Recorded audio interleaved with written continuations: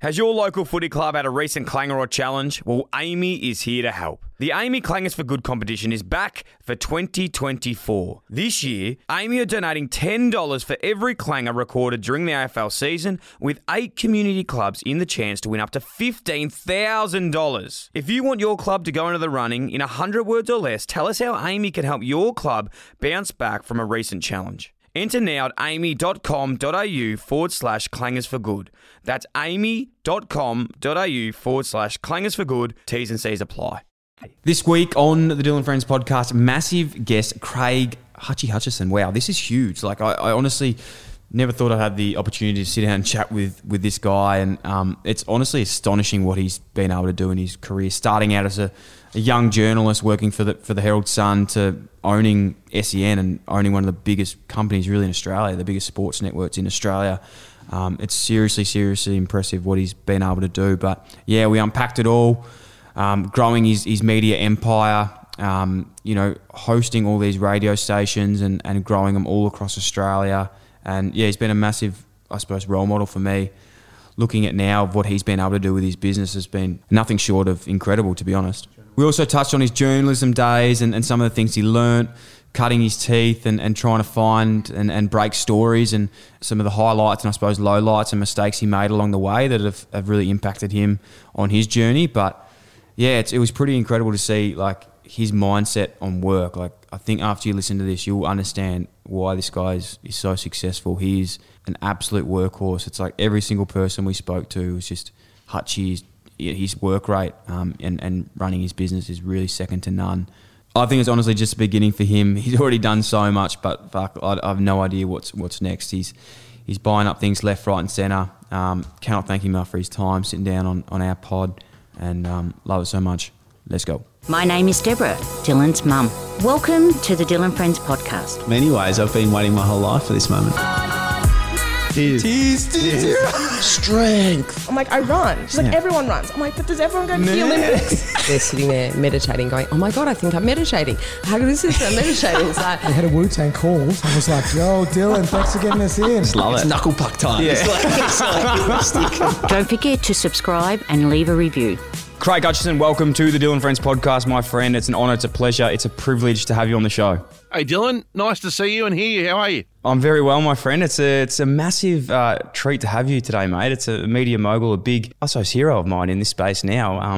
Trying to do some podcasts and seeing where you've got to, especially with the research we've done and what you've done over the last 10 years, mate. It's been unbelievable, and so pumped to unpack it all today. That's not even remotely true, but thank you for the sentiment, Dylan, and look forward to having a chat. Mate, I don't know if you remember this, but I'm hoping you don't, but we actually met a few years ago at the Emerson, and I was there at Mitch Duncan's Bucks party, and I was so excited. I wanted to go up and have a chat with you, and I just realised probably at that time of the night, and what I'd probably been drinking that day at a Bucks party wasn't the right time to come up and have a D&M about work life. But you were very nice, and I appreciate that. There's not too often that you hear the sentence, I'm not sure you remember this, but I met you at the Emerson, where it ends in the right manner as a sentence. But it was a long time ago. But no, I remember you well, and I've obviously followed your football career and been fully impressed with your foray into podcasting and the way you've connected with young audiences. So in turn, I'm actually humbled to be with you today, Dylan. Nice. Thanks for having me. Thank you so much. I'm excited to get into it. Mate, you've, as I said, you've done it all. I think a lot of people,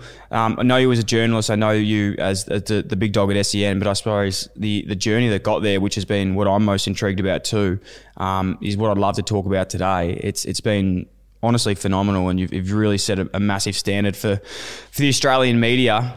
Where did it all start? You're a young kid from Warragul. How'd you get into journalism? Yeah, I feel like my story's not that interesting, but I'll do my best version to give it a version of it anyway. So yeah, I began young, Dylan. I was a 12-year-old working in the Warragul Gazette. My dad was very fortunate to be the columnist, and he let me write under his name, and I got some early exposure. So yeah, all through my teens I wrote, and I guess got involved in broadcasting a little bit, and did everything from call the Warragul Trots to call the Warragul Dogs to write a column for the paper on footy and cricket and trots and races, and so classic country kid that was involved in everything in sport and had a ball. And yeah, I think I always say to young people that if I give them any advice is start your passion early, because by the time you get to 18 you might not be exceptional in anything, but at least you'll have done it for 5 or 6 years, and employers will factor that into their thinking. Is that true about your old man? There's a story that we read earlier that your dad was working as a journalist, and he would actually let you write the articles for a while under his name, and the editors and whatnot didn't actually know this was happening, but he was sort of giving you that real early insight into writing articles.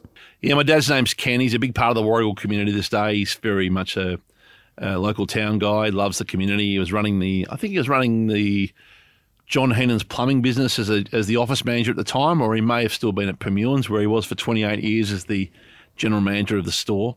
And yeah, he did it as a bit of a hobby because he loved, like my late mother did, loved local sport and community. So he wrote the column as a hobby, and he knew that's what I wanted to do. I was fortunate enough to know what I wanted to do at the age of 6 or 7. So he gave me a chance to write under his name for a year. And I probably didn't ever realise how important that was for me in my journey until about 10 years ago, where we did a video for one of our clients, Tobin Brothers Funerals, and I was able to tell him how much it meant to me. So yeah, he's a pretty unique guy, my dad, Kenny. He's ironically, Dylan, he's very popular and loved and inoffensive, and many would say I'm quite the opposite. So I'm not sure how that works, but he's a ripper and a big part of the Warragul community this day. What were you like as a student, Hutchie, studying journalism? Did you study the traditional route? Was it something you just did? Did you work? Did you fall into it? How did your transition go to getting your first sort of cadetship? As a student, I'd say I was a bit lazy because I knew what I wanted to do. I just didn't focus on anything else. So I'd get good marks in English and not so good marks in everything else. I think there was a bit of a double-edged sword, really. Like I had a view of what I wanted to do, and so I didn't put a lot of time into things I didn't want to do. And that was a bit challenging because at the end of year 12, I didn't get a first-round offer in university. So that was a confronting day when those days, I'm not sure how it was in your era, Dylan, but in my day, I was like the old war story guy.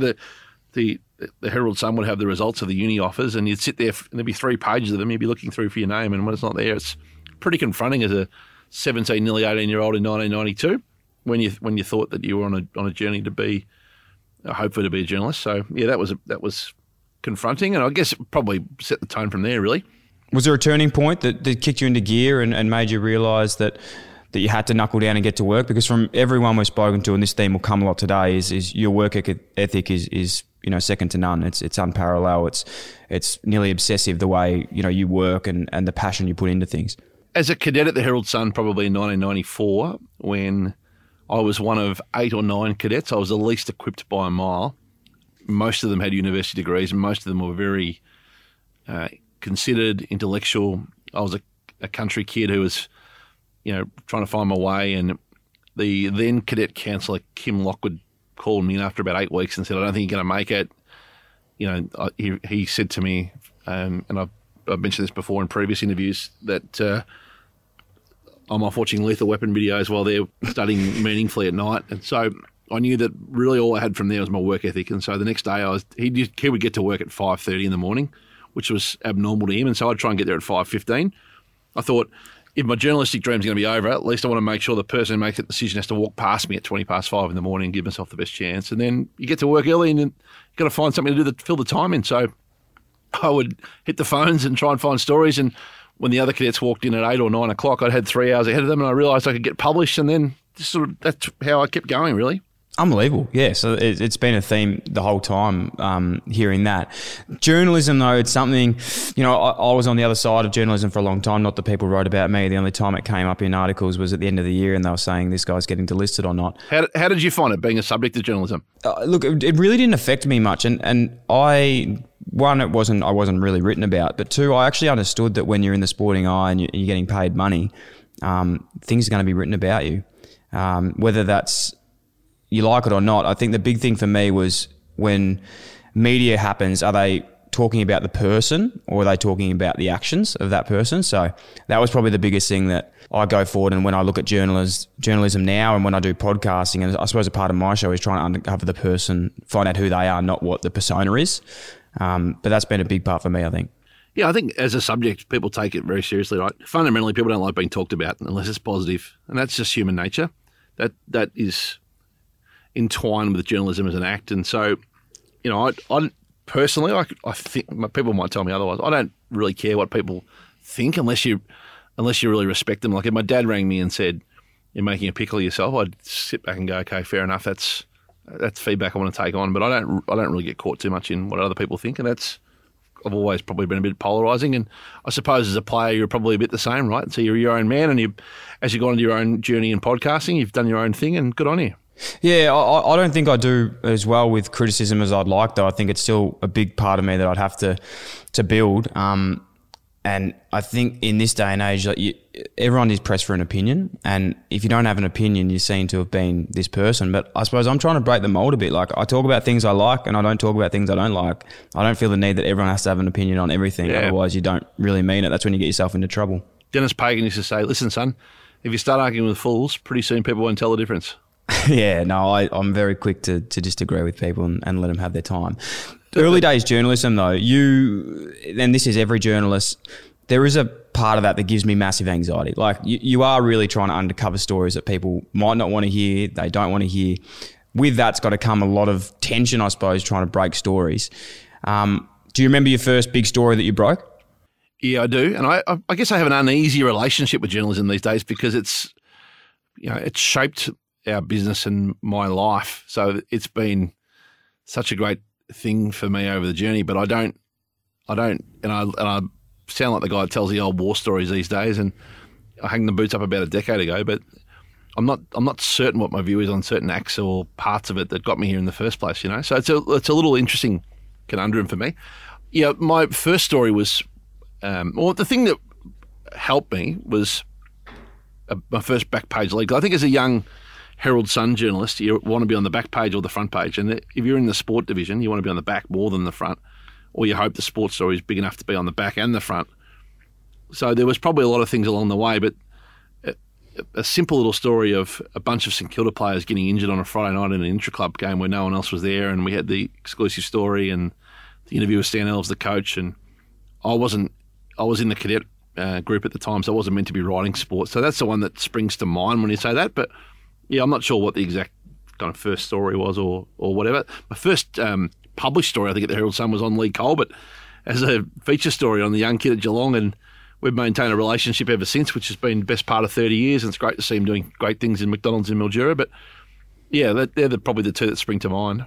Has there ever been, stories, and I know that you're not a journalist these days, but back in the day, it's really interesting your point that you bring up that a lot of the things you might not agree with, these days, being in the position you are. But is there any stories that you've been through that stick out in mind where you go, fuck, maybe going back now, could I have done that different? Did it affect a relationship that you'd had? Or is that just what you got to do? You're there to report the news and you have to, do your job?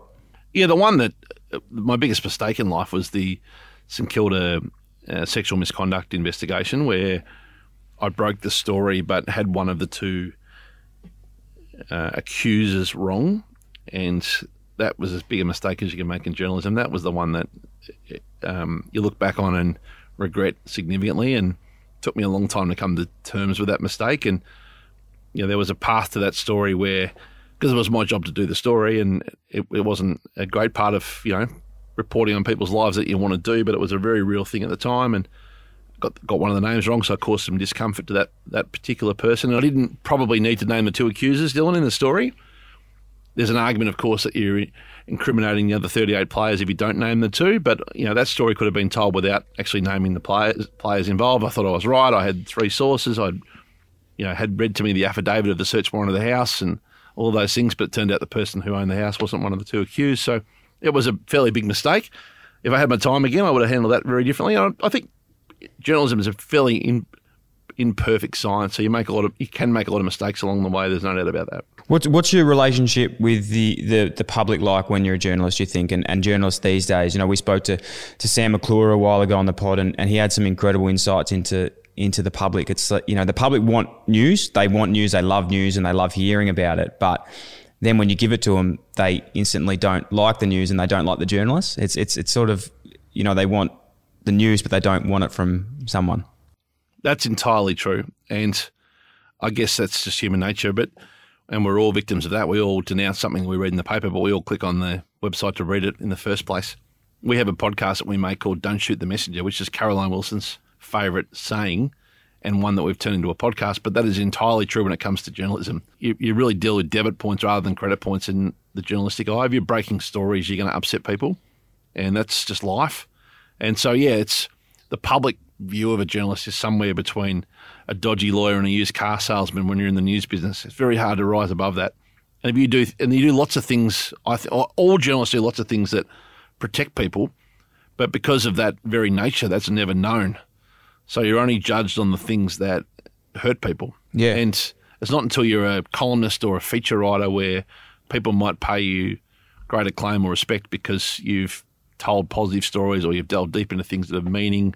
And there's only a small percentage of journalists that get to do that in the first place, whereas a lot of people cutting their teeth have got to break news stories. And again, you're only seeing a portion of what they know, and the things that they've turned a blind eye to, protected or overlooked or cut a deal on, you don't know. So you don't understand the emotional, the human side of that from behind. So, yeah, I think journalists get a broad deal at most probably, but with that said, they do make a lot of mistakes too. So it's a tough one. In your eyes now, going back to when you were a journo, if you look at it now in this modern day, 2021, 2022, would you say it's similar to that? Would you say it's harder to become a journo now? Would you want to be going back and trying to find stories? Is it just so overrun now that there's stats all the time saying there's 2 or 3 journalists to each player in the AFL? Yeah, I think, there's probably a couple of parts to that. These days you compete with the recipients. That didn't really happen in my day. So these days if I had a story, say I was a young journalist right now, I had a story about Hawthorn. If Hawthorn know I have the story, they're more inclined to publish it themselves and benefit from the news on their own platforms. So you're almost gun shy to share what you know with the recipient because often the recipient is a competitor. All 18 clubs have got a .com. The AFL got a .com. You're almost – the ability to delve deep into a story is tougher because everyone's a publisher. So that I would find that hard. I reckon that'd be really tough for the young brigade coming through. Equally, a good story is a good story, and these days you can magnify it more, or you can the cross-platform nature of a story. I think the world of Twitter's been an unbelievable news product, and the cycle just moves so quickly. And I think there's a lot of people that live in a fairly safe place in journalism these days. Not a lot of people take chances. So the Sam McClure, who you spoke about before, he's one of those who takes great chances and actually breaks stories and has some flair about his newsmanship. And you can stand out a bit more these days because there's not as many people who are having a real genuine go at being different. But you can, if you live near the cliff occasionally, you can fall off from time to time.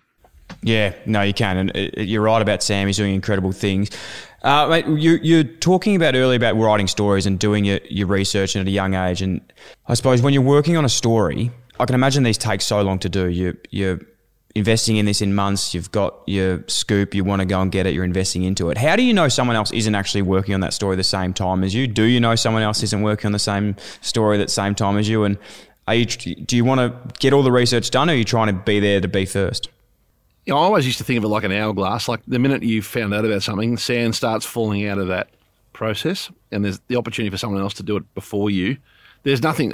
Every journalist in the world would tell you the same thing, Dylan. There's nothing worse than knowing something and being beaten to it when you knew it because you weren't nimble enough to get to the line in the first place. So I think time, from the second you learn something that you believe is true, time becomes a thing.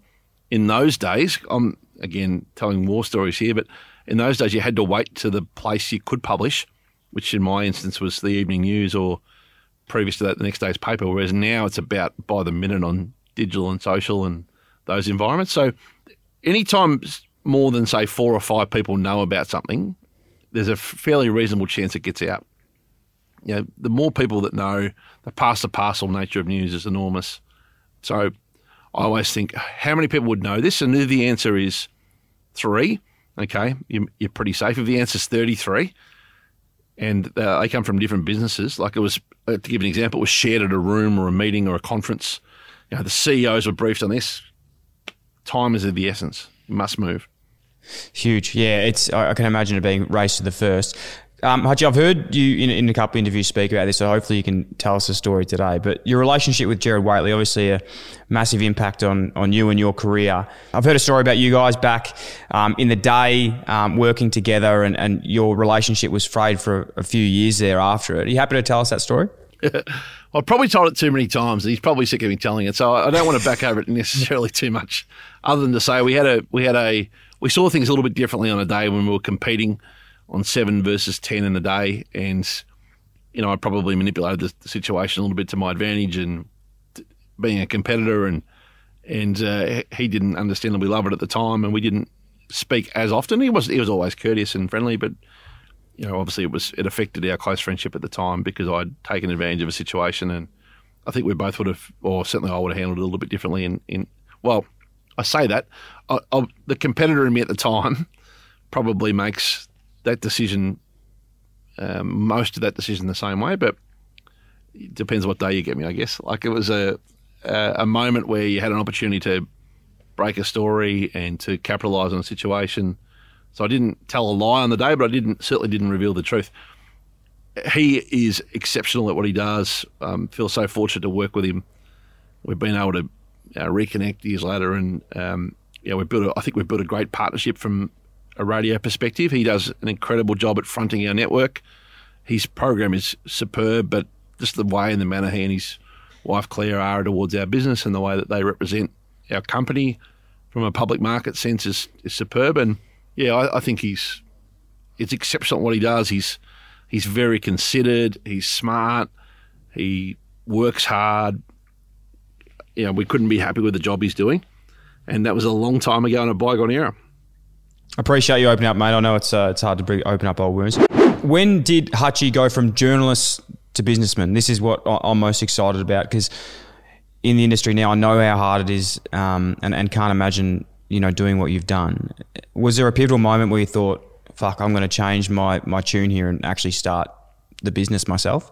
Yeah, it was probably around 2005. So I was 30 or 31, had gone pretty hard at things for most of my 20s. I was a bit crash or crash through, and I was spent, and had itchy feet, and went to America, and I guess started doing radio crosses from there, and syndicating in a weird way, kind of half syndicating myself back to stations in Australia to talk about American sport, and then having to find a sponsor, and not a dissimilar journey to the one you've been on, and creating your own content and finding your own partners and those type of things. And so that was where it kind of began as an idea. And then I met a guy called James Swanwick, who's same age as me. He was an LA-based Australian, great friend. He was in the celebrity journalism game, and he was similarly at the same point. He was stale. He wanted to do something different. And so we were sharing our frustrations to each other, I guess, over his barbecue and backyard basketball ring in Los Angeles at the time, where I was partially living in New York. And we came up with an idea to start a business together. And so some of the parts of our world that we were doing, my radio crosses, his stories to the UK on journalism, came into the business, and we started working what our offering was, I guess, and that's where it began. And that's where it's continued to be since. What was the vision? I find it hard to believe that you could have visioned exactly what you've done now as it played out further than what you thought it would be. What was the initial vision of what you thought the Croc Media would be at that stage? Well, our first two products were public relations for Australian companies in America, and I wouldn't have thought that was a great success. And the second part was, we're back in PR now, but it's taken a fair circle to get back here. And the second part was television distribution, so finding TV distribution for Australian product outside of Australia. And I think Rex Hunt's fishing series was one of those products that we took on early, and we had a little run where we owned the National Lacrosse League rights around the world. But again, that wasn't a great success either. And it wasn't until the third product, which was a radio and radio syndication, where we found a little bit of a niche for ourselves regionally. We began in 4 towns in regional Victoria, and we grew, and now we're heard on 291 frequencies in Australia and 28 in New Zealand, and we own 40 or 50 radio stations, I guess, call it, in terms of frequency. So, yeah, it's been a 15-year run to then. I think what you find in business, and many people who've in the startup game, and you'd have a lot of startup people following your product, Dylan, because you have high appeal in that sector, is fear just drives you. You're in survival mode early. You test and learn all the time. And sometimes your clients end up pushing you into areas that like, ultimately, as a business person, you're there to solve your clients' problems. And ultimately, your clients sometimes have problems that are outside your skill strength, so you need to go and hire people or find ways to solve those problems. And so we're not dissimilar to anyone else. We've ended up in the areas that I probably wasn't an expert in because our clients along the journey have asked us to help solve a problem in those areas, and we've been able to kind of skill up and find people that could. You just alluded to it then, but obviously SEN is an absolute powerhouse in Australia and New Zealand now, but I can imagine it wouldn't have all been smooth sailing. Like, was there times where you were just like, fuck this, like, this is too hard to do, like it can't be done?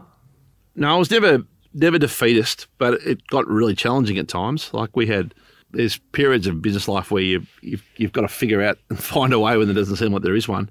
It took us 11 years to own a radio station, so it was a long time. Like, radio is only we're in about 12 different products. Radio is one of the 12, but it took us 11 years to own our first station, which was 1116 SEN. So that was a fairly big journey as a supplier to become an owner of a station. And so, yeah, it was hard. Like, there were times when you thought, what's the next step and where's the path? But we were equally very lucky. We had always had very talented people that worked with us, and we always had great clients. And there were good days and bad days, but I never kind of lost sight that there was a future for us if we worked hard enough. And ultimately, if you work hard in life, you can pick your own path. Like, hard work is the panacea to most problems. How did the vision come though? Like, again, you're a journalist at this stage. You're 30. You've come a long way, obviously. But the business now, was that just learn on the go? Did you have some incredible mentors along the way that were able to help you, or did you literally just go head first and think about it later? Bite off more than you can chew, Dylan, and chew like crazy. And that was kind of our philosophy at the time. And yeah, I just feel like, looking back, I've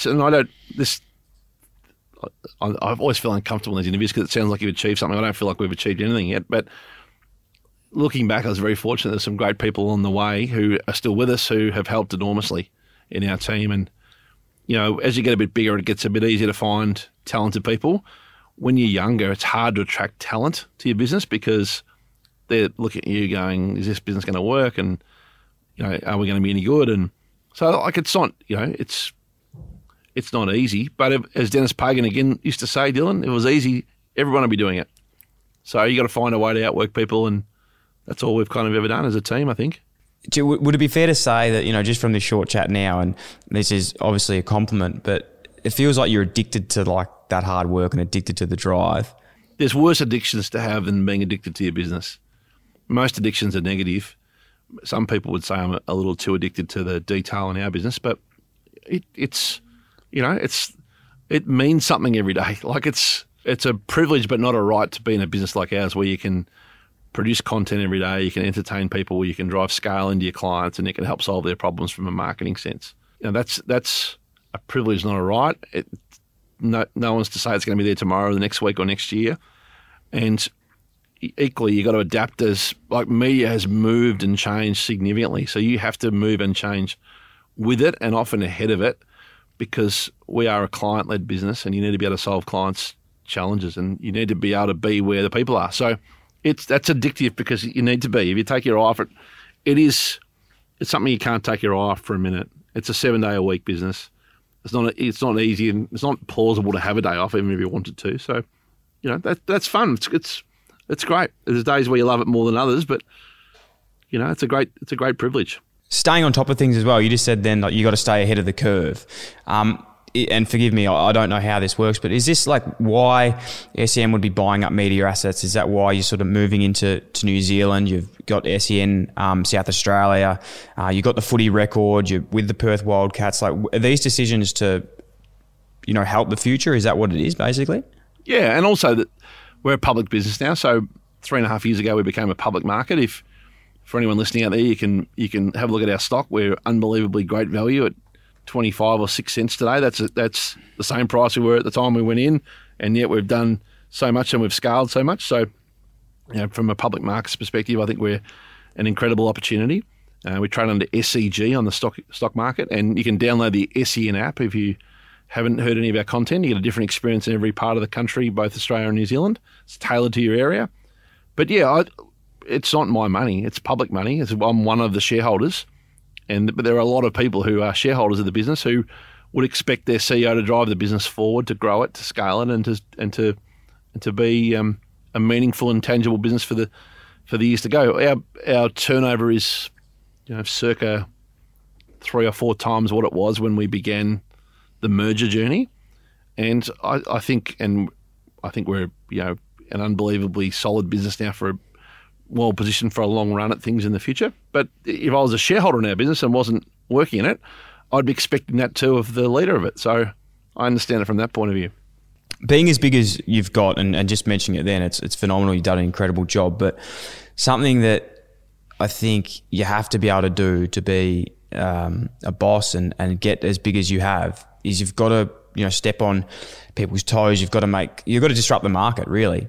How hard was that for you, or was it easy building a big business? Did people, other competitors, be scared of what you were doing? Was it something that ever crossed your mind when you were building the business? Did you worry about what other people were thinking?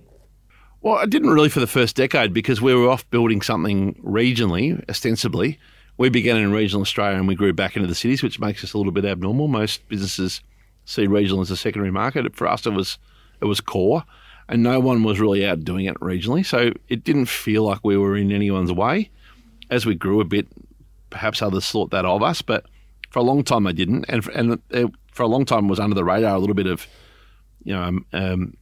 a capital city market. So we've always we don't see ourselves as having any competitors. We supply most people, and we have lots of kind of intricate relationships that are not always clear from the outside, but we don't view ourselves as having any competitors. Others would potentially think that of us, but hand on heart, we just get up and try our best to solve problems. And if we can solve the problem ourselves, we will. If we need to work with someone else to solve a brand's problems, we will.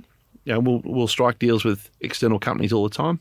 So and then from the hard-nosed point of view, I think you need to be able to make strong decisions. That's not perhaps natural in me growing up, but I think I've got better at it. Like if you need to make a hard call, you got to make it. It's not personal.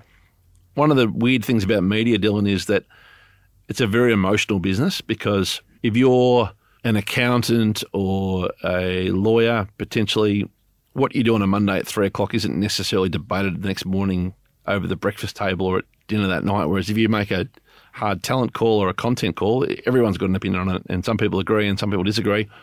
But there's a running commentary on it, and I think footy clubs go through the same thing. You would have done that and experienced that in your time at Carlton and the Giants. So, yeah, so that is the job. The seat requires you to make hard calls, and hopefully I got a little bit better at it over the time. But I haven't always made the perfect call all the time and the right call, and it's very subjective. If we named 10 content shows or talent right now, we'd have different views on it ourselves, and so would the people listening. That's a subjective business. Yeah, I can't imagine those big calls and making massive calls. As you said, in the media, everyone's going to always have an opinion on things, which makes it hard, and that's why the media is the media. The sports media in the future, in the near future, you were just mentioning before, you've always got to be ahead of the curve. What does it look like to you? And do you actually pay notice much of digital media, like new media, like YouTubing, podcasting, TikTok, Instagram, socials? Is that something that you guys look into at SEN, or are you more focusing on the commercial media that's a lot bigger? 100%, yeah. So our digital focus has been huge. We've got an in-house product team of 15, call it, of just actually product men and women who focus on distribution and innovation, and that's been an agenda that we've tried to run for the last several years. We've got between 6 and 10 of the top 100 podcasts made in Australia, depending on the month. I think in sport we've got the lion's share of that market, and we coexist against many great podcasts. Digital video as a business, I think the attention spans are getting shorter and shorter. You've got to be in snackable content. You've got to be in short form content. We're circa 10, 12 million video views a month as a business, and it's all 60 seconds, 90 seconds. We have a YouTube channel, which is a little bit longer. It's probably 6 minutes rather than 90 seconds. Obviously Snapchat and TikTok have been transformative products and appeal to younger generations. YouTube kids live on. So you've got to try and be in everything, don't you? And you've got to try and build your brand through all those areas and have products that appeal to them all. But equally, traditional media has clearly been where we've been able to grow. And, regionally and even AM licenses we've been able to make something of for different communities and sectors around regional Australia in particular. So, yeah, I'm always looking. I'm not an expert on anything, but test and learn is a great way to try things, and sometimes you just got to try things. What's the biggest growth area you think in the media in general? Is it these new age medias, or is it actually nailing what's already there?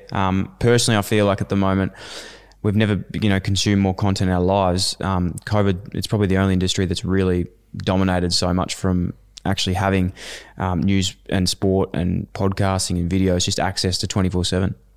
They're not mutually exclusive. Like, I think you've got to be able to distribute your content in many ways, and you've got to be able to connect with people in all walks of life. Our aspiration is someone wakes up on a Saturday morning, consumes us in 5 different ways before they get to the ground, and then consumes at the ground in 5 different ways. Now, we want to be part of the content funnel for a sports fan, and I think the melting pot of humour, irreverence, pop culture, sport, even adjacencies like politics and modern day life. There's a melting pot going on there that's driving consumption to the left, which is a bit more irreverent, and that extends out to memes and GIFs and whatever else you want to call it, and clever ways to launch your fixture and cats howling and everything in between. And then over to the right, opinion is always going to be a big product, and I've been big on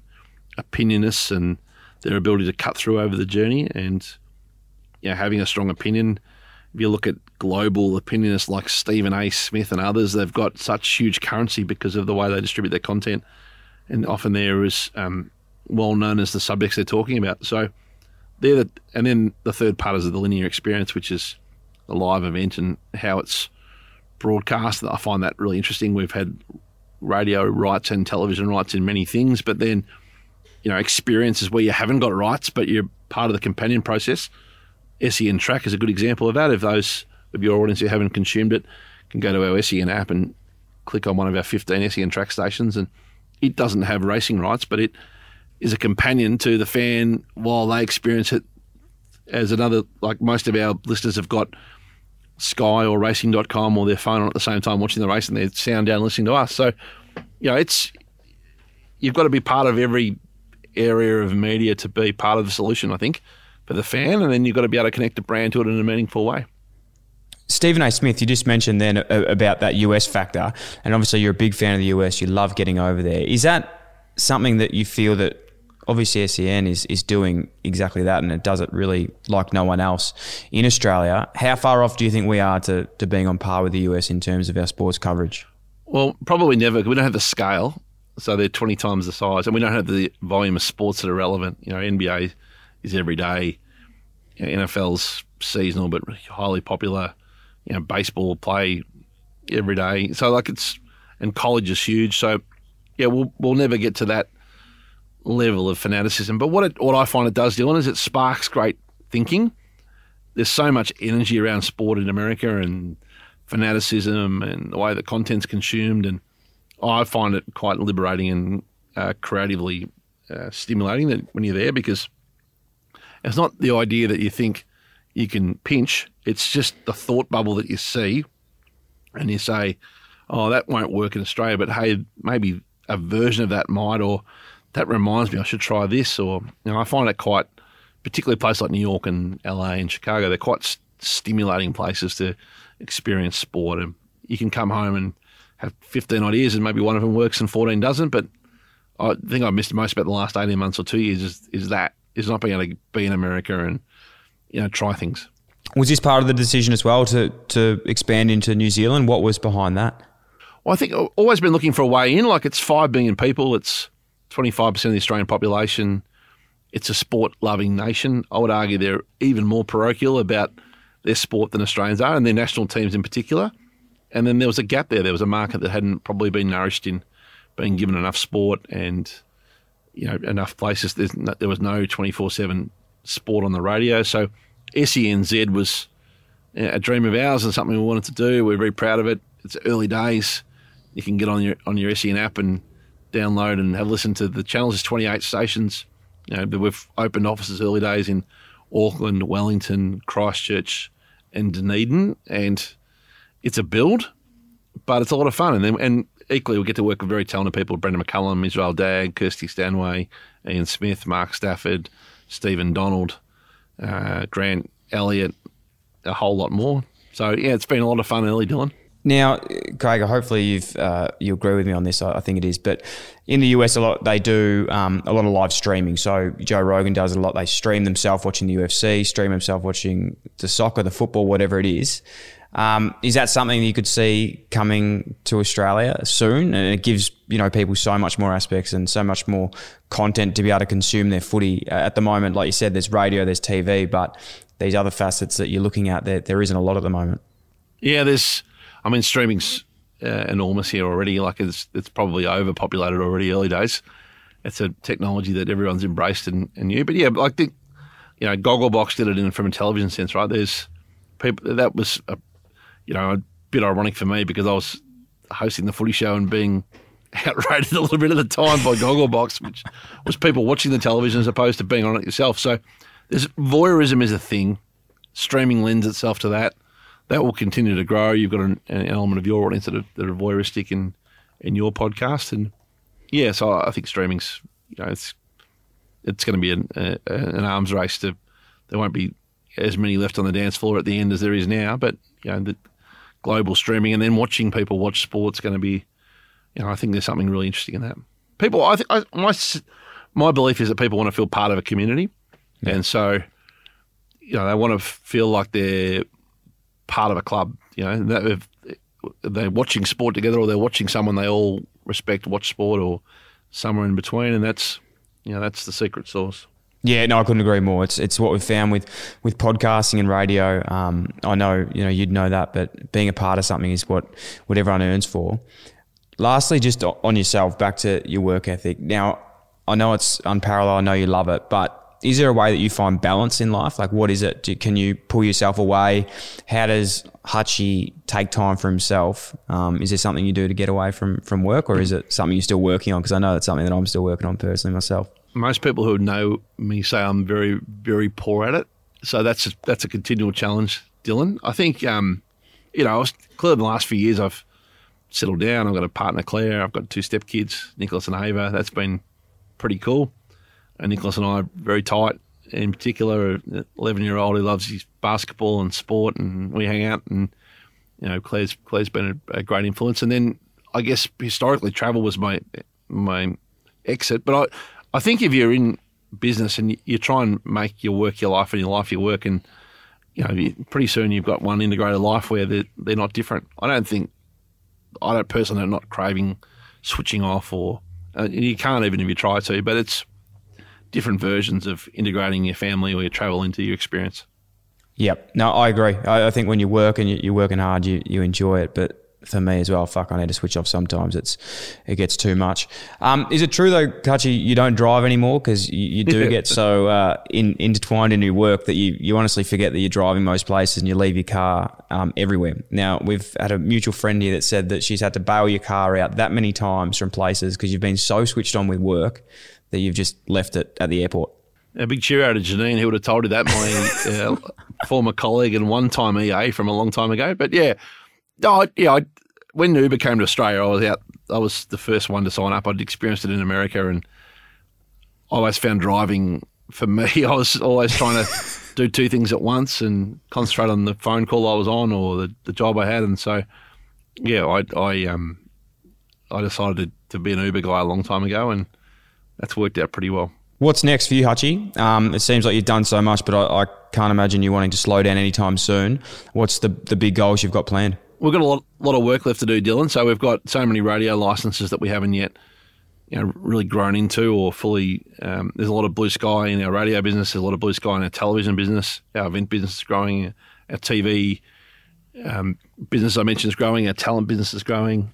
Our recent acquisition of the Wildcats has got a lot of work to do. So I feel like the next 3 to 6 months are about a harvest and try and consolidate and try and focus on those new areas. And then, we'll look at what's next. But, we clearly want to build a scalable business from a sport perspective, which, is a full solution for fans and a full solution for brands. And that'll continue to be the focus. Which one are you most excited about? I love all the things we do. Like everything's a challenge. We haven't really ever been in areas where the Wildcats is the first thing I can think of in a long time where we've inherited something that's already wildly successful and very popular, and our job is to enhance it.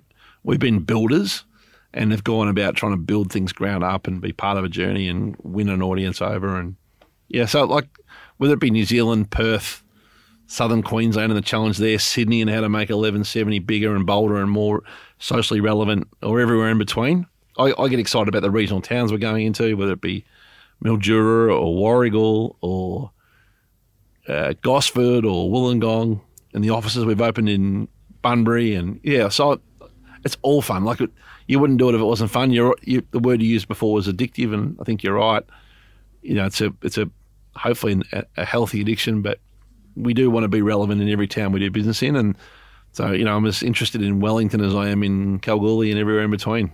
Just on that, with the Wildcats, acquiring a team is very impressive and it's huge. But in the AFL, we don't see it because obviously the AFL owns all the teams. Do you ever see the fact that we could maybe have a way that AFL teams are privately owned one day in the future? Do you see that happening? Yeah, I think it'll work, and it'll work particularly in the development markets because it'll be someone else's risk and someone else's energy. And there's an argument, I don't know if it's a valid one or not, that people that owned a development team would put more time, effort, and energy into it than the league would themselves, right? Because it's bigger risk and bigger reward and bigger investment. So I'm a believer in it. I think it'll work in places like Tasmania and the Northern Territory and New Zealand from an AFL perspective. And I think we'll see. It's worked in the NRL. I think we'll see more and more. The private ownership wins around sport are huge.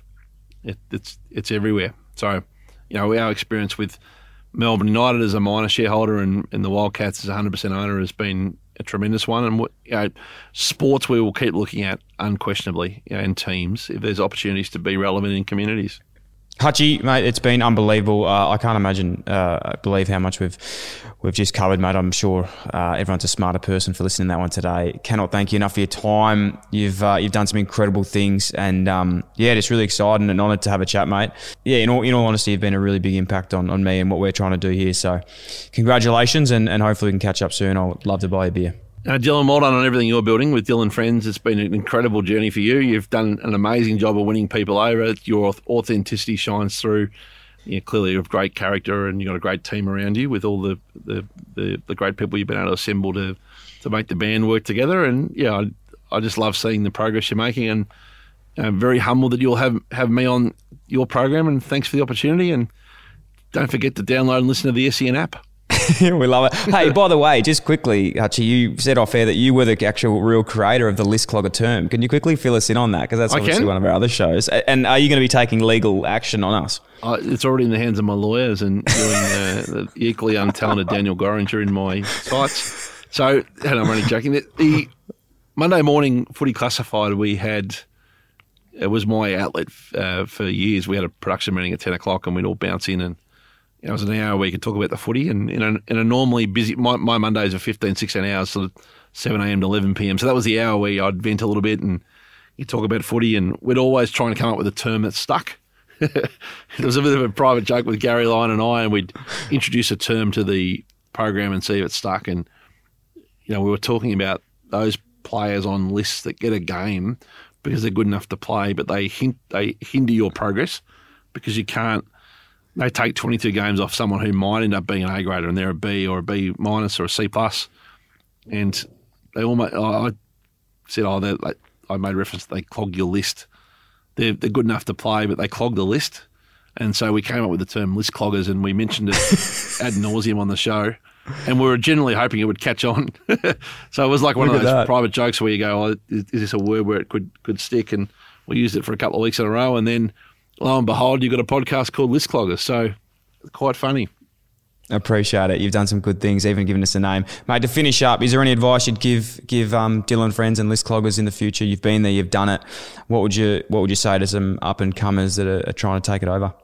I'm no expert. I just keep doing what you're doing. Take some risks, take some chances, be authentic with your audience, and work hard. The harder you work, the luckier you get. Love it, mate. Thank you so much for your time. I know how busy you are. Really appreciate it. And anytime we can return the favour, we'd love to do so. Dylan, you'll be hearing from my lawyers. Thank you. If that wasn't enough for you and you want even more, you're in luck. Dylan Friends is now on Patreon. Dylan Best Friends. If you'd like to learn more, you can head to patreon.com/Dylan Friends, or you can head to the link in the show notes. Thanks for listening to the Dylan Friends podcast. If you like the show, it'd be a massive help if you could like, follow, rate, leave a review, or even share with your friends. The show is produced by myself and Sam Bonza. Damon Jackman from Creative Edge Films is responsible for audio and visual production. The show is recorded at the Dylan Friends studio in Melbourne, Australia. If you'd like to get in touch or suggest a guest or advertise with the Dylan Friends podcast, please email us at inquiries@dylanfriends.com. Thanks so much for tuning in.